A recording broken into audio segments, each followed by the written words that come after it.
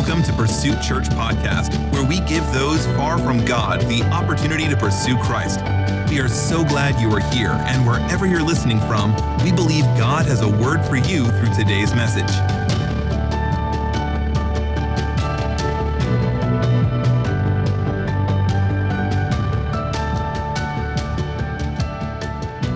Before you're seated, I want to read from the book of Revelation, chapter 1, verses 9 and 10.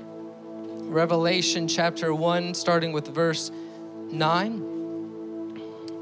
I, John, who also am your brother and companion in tribulation and in the kingdom and patience of Jesus Christ, was in the isle that is called Patmos for the word of God and for the testimony of Jesus Christ. I was in the Spirit on the Lord's day and heard behind me a great voice as of a trumpet.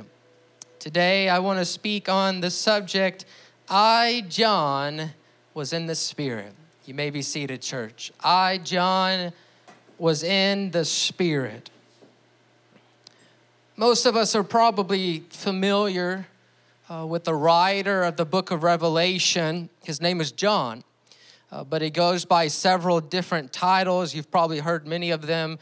John the Revelator, John of Patmos, John the Divine, John the Evangelist, John the Beloved, and of course, John the Apostle.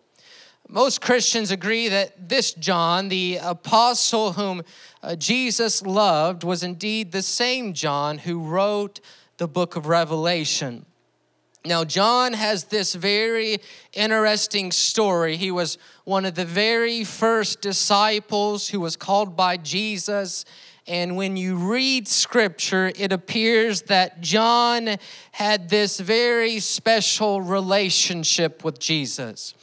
Jesus would often ask John to tag along when he wouldn't ask the other apostles. He trusted John. He had this close relationship with him. He knew John to always be faithful and a good servant.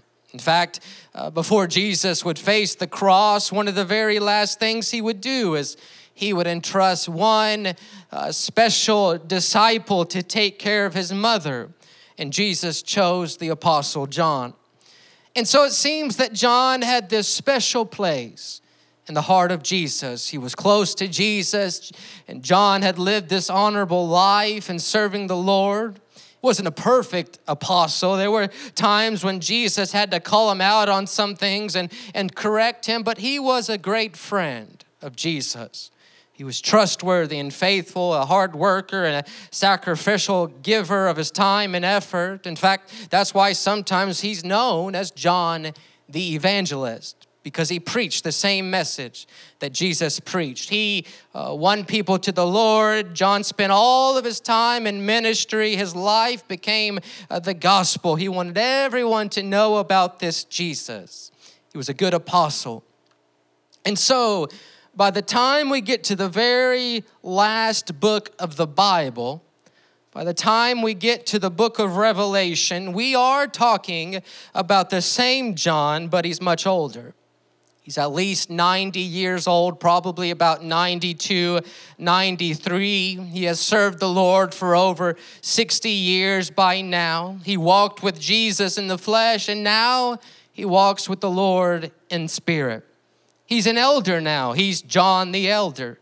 He is now a 92-year-old man of God who has faithfully served the Lord for over 60 years. But his story isn't over. He's in his 90s when the leader of Rome commands that he be boiled to death in hot oil for continuing to preach and testify about the gospel of Christ. Now, you've got to imagine what this must be like. This 92-year-old man, probably aching in his bones, probably has trouble getting, walking around, probably has a head full of gray hair. He's given his whole life, all of his time and energy to the things of Christ, and now he is facing this brutal death. And they arrest him and they send him to be executed by throwing him in a large pot of boiling oil at 92 years old. But by an act of a true miracle, the boiling oil that they threw him into does not kill him, but God, the God whom he served for so many years, saves him, and John emerges unharmed by an act of a miracle. Let me just say real quick here, church, it doesn't matter how old you are. If God's not done with you, if God's not done with your life, the devil simply cannot take you out. You may be the oldest person in the congregation. You may have a terrible medical diagnosis. The devil may have told you it's over. Your doctor may have told you it's over. But that's because they have not considered the possibility of a miracle. They haven't considered the possibility that the very hand of God is upon your life. Because if God is in it, nothing and nobody else gets a say. We know the devil may talk a lot of foolishness, but God will move in his faithfulness. And so, at 92 years old, John survives the boiling pot. But he is now immediately exiled for the rest of his life on an island called Patmos. Now, this is where things can get difficult because Patmos is not your average island resort. Patmos was not like going to Jamaica. It wasn't like traveling to Costa Rica or Hawaii or some tropical vacation resort. Patmos was this 10-mile stretch of land where there were no trees, no shade of any sort. It was practically a big rock. It was stony, barren, hot, deserted. This small island where criminals were banished. The worst of society were sent to Patmos to suffer and live out the rest of their lives until they die. When you went to Patmos, you were going for a life sentence. Nobody was ever going to come and get you, and there was no way you were going to flee Patmos. You would probably starve to death, or somebody would come along and take your life. And here's this elderly man, John the Apostle, who had just experienced this incredible miracle of the Lord. And now he's being thrown on this island of death to die. Now, normally people are on a spiritual high after a miracle. Well, my goodness, God must have something big in store for my life.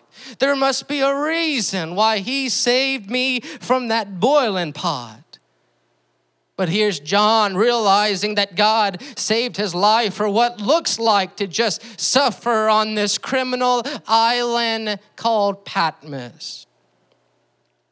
Again, this is where things can get bad because after serving the Lord for over 60 years, walking with Jesus himself for a few of those years and being faithful in the things of God, John, the beloved, didn't deserve this. He was faithful. This wasn't supposed to happen to somebody like John. He didn't deserve it. And yet here he was in a hot place, in a hopeless place, 92 years old, where he should be retired and living out the rest of his life in peace and quiet because he's given his whole life to the things of God. But that's not what's happening. Instead, he is suffering on this deserted island called Patmos. It wasn't fair. And so it would have been reasonable, John being human just like you and I, it would have been reasonable to get a little angry. It would have been acceptable to get an attitude. It would have been easy to get bitter. God, how can you allow this to happen to me? It's John the beloved. John, your apostle. I was your best friend. I was in your inner circle. I walked with you. I was faithful. I gave my life to you. It's John. Don't you remember me? See, I'm convinced that John did not immediately know why he was there. He didn't know what God's plan was yet. He didn't know that he would get a revelation. He didn't know that he was going to get this insight on things to come. He didn't know that his God was about to use him to write the closing book of the Bible. He hadn't seen the big picture. He hadn't yet known what God was going to do. All he knew was that he was arrested. He was thrown in a boiling pot of hot oil where he was supposed to die. God reached down and saved his life, but now he was being exiled to this criminal island called Patmos, where now he's going to suffer and die. And besides the fact that he's only human, not able to fully understand the ways of God, the devil probably began to take advantage of the situation, saying something like, "Can you believe what your God has done to you? Can you believe it, John? Look what he's making you go through. Look at what your God's making you face. You don't deserve this. You shouldn't have to face this. You served God faithfully, and now look how he repays you. He doesn't care about you. He never cared about you, John. He's thrown you on this deserted island just to suffer and die. John, you might as well give up. You might as well quit. Your God has let you down. Your God has forgotten about you." It's the devil's game to speak lies, causing us to doubt when we can't make perfect sense of things. When we are a little uncertain or a little confused or a little sad or a little hurt or a little vulnerable or a little lost, that's when the enemy begins to speak. God has let you down. God doesn't care about you. Look at what he's making you go through. Look at all the pain he's making you face. You shouldn't have to go through all that. You shouldn't have to face all of that. You've been faithful. You've loved the Lord. You've served God. You shouldn't have to suffer like that. And so here's John, shocked himself at the fact that God is having him spend his last years on earth on this criminal island all alone, suffering and starving. He doesn't understand why. In fact, the only answers that he's getting at the moment are from the enemy. That God never cared about him in the first place. That God gave up on you a long time ago. And once again, this is where things can get so dangerous. Because if we haven't yet received a word from the Lord, if we're still waiting on a revelation and an understanding of what God is doing, and the only one speaking to us is the enemy, there is the natural tendency to believe the one who has given some sort of answer, even if it's the wrong answer. And this tends to happen because if you haven't noticed, the devil never hardly shuts his mouth. He's always talking all day long, all night long, and how easy it is to grow bitter and how easy it is to get resentful when you look around you and all you see is Patmos and all you see is your suffering, and the enemy is filling your mind up all day long, all night long with thoughts like, if God really loved you, then why would he do this? If God really cared about you, why is he allowing this? If God was really faithful, why are you suffering? But John was a little more wise than that. He would not allow bitterness in his heart. And he would not let anger rise up in him, even though he did not understand. But the Bible says, I, John, was in the Spirit on the Lord's day. In other words, he was saying, I may be on Patmos, and I may be facing something difficult, and I may be facing something unfair, and I may be facing something that I don't even deserve, and I may not know or understand why I am here, but that's not going to stop me from getting in the Spirit. That's not going to stop me from loving my Jesus. That's not going to create a wedge between me and my God. I'm not going to let that stop me from praying praying and worshiping my Jesus. No, maybe I don't deserve to be on Patmos. I don't deserve to face this suffering, but that's not going to stop me from getting in the Spirit. I don't think it is possible to even begin to number those who have become a casualty to bitterness and resentment, doubt and unbelief, simply because they did not understand God's ways of doing things, or they believed it to be unfair.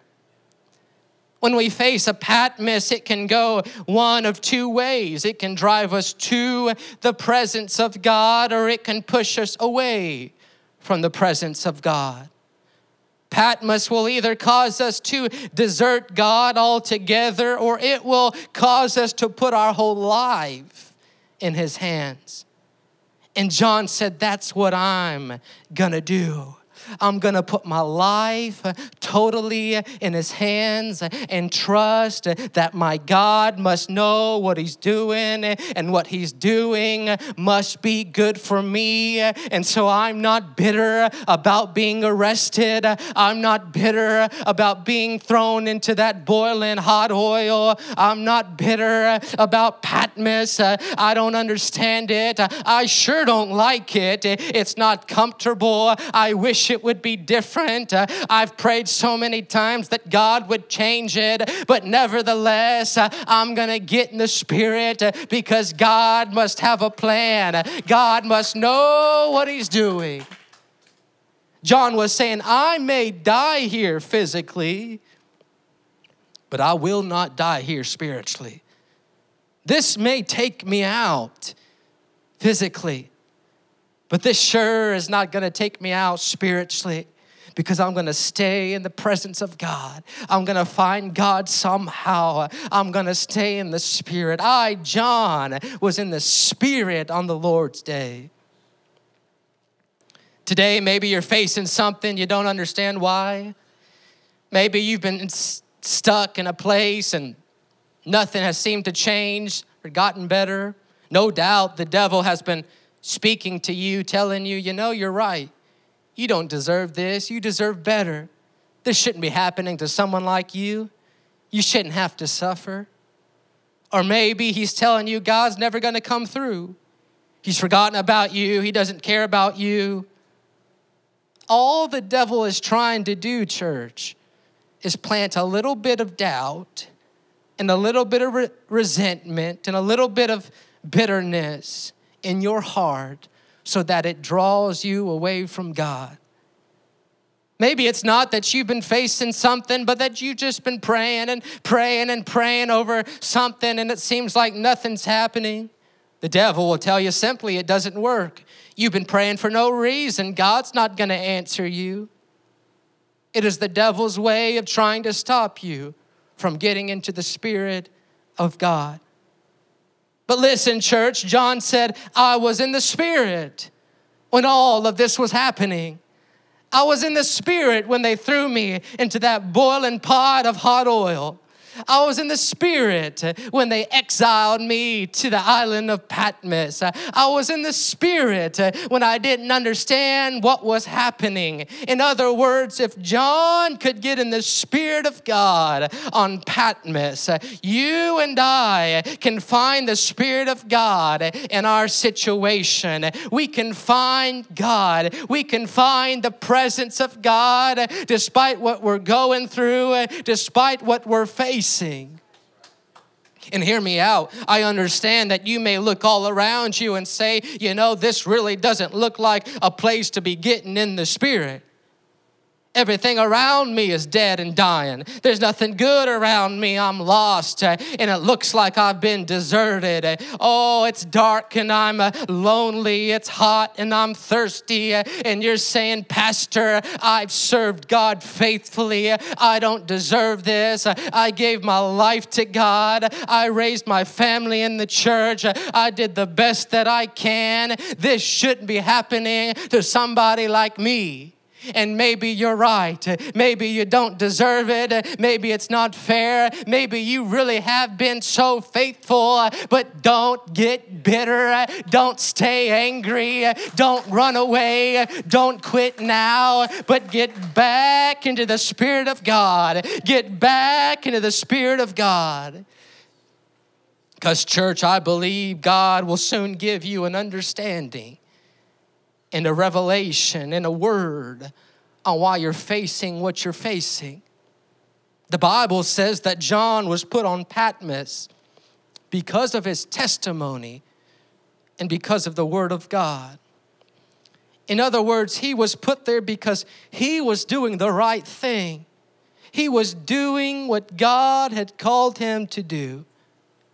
It may be that you've really been doing the right thing, that God has called you to do something and you've done it, and yet here you are facing a Patmos.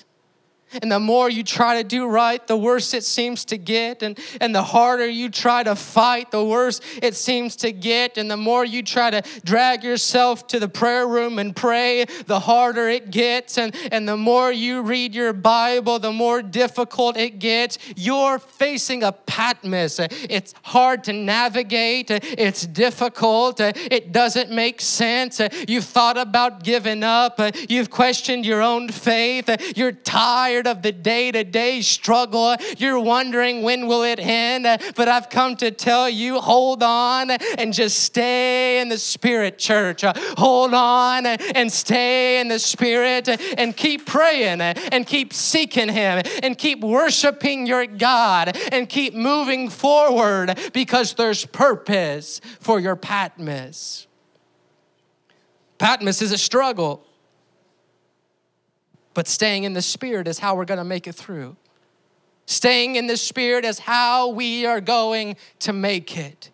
John looked around him, and where others may have said, this is just so unfair, and where others would begin to blame God and get bitter about the situation, John looked around him. You know, he didn't see anything good. Maybe a couple criminals on the horizon and no trees, no shade, no vegetation. Everything was dead and dying. He looked around him and nothing made sense. But he thought, you know, this is a good place to get in the Spirit.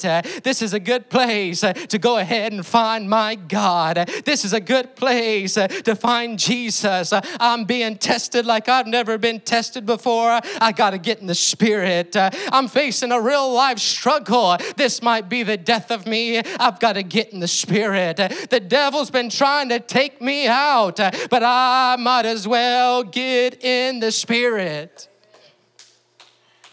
No better place than your Patmos to get in the Spirit of God. It's how we'll make it through. I made up my mind a long time ago that this truly was the best thing out there, church. That no matter what, I will not walk away. The pessimist may say, yeah, but you're just a young man. You're just a young preacher man. You haven't faced all of the Patmoses that we have. You haven't walked through some of the struggles and some of the valleys that others have. You haven't battled some of the things we have. Just wait until you face something harder and more trying on your faith. And while that may be true, that I have not walked in the valleys you've walked through and upon the paths that you've walked, it does not negate the fact that a made-up mind is all that it takes to not walk away. A made-up mind that no matter how low I go, I'm going to stay in the Spirit. No matter how tough it gets, I'm going to stay in the Spirit. No matter how many people walk away and betray me, I'm going to stay in the Spirit. No matter how bad my Patmos gets, no matter how much this just doesn't make sense, I'm going to stay in the Spirit. My mind is made up. I'm not leaving His presence. Why, church? Because He's the source of my joy. He's the source of my strength. He's the source of my peace. He's the source of my hope. And so I don't understand everything. There are things that aren't easy, there are things that aren't fair, and there are many things that just don't make sense. But my mind is made up. I, John, am going to stay in the Spirit. I, Pastor Daniel, am going to stay in the Spirit. Let's all stand this morning, church.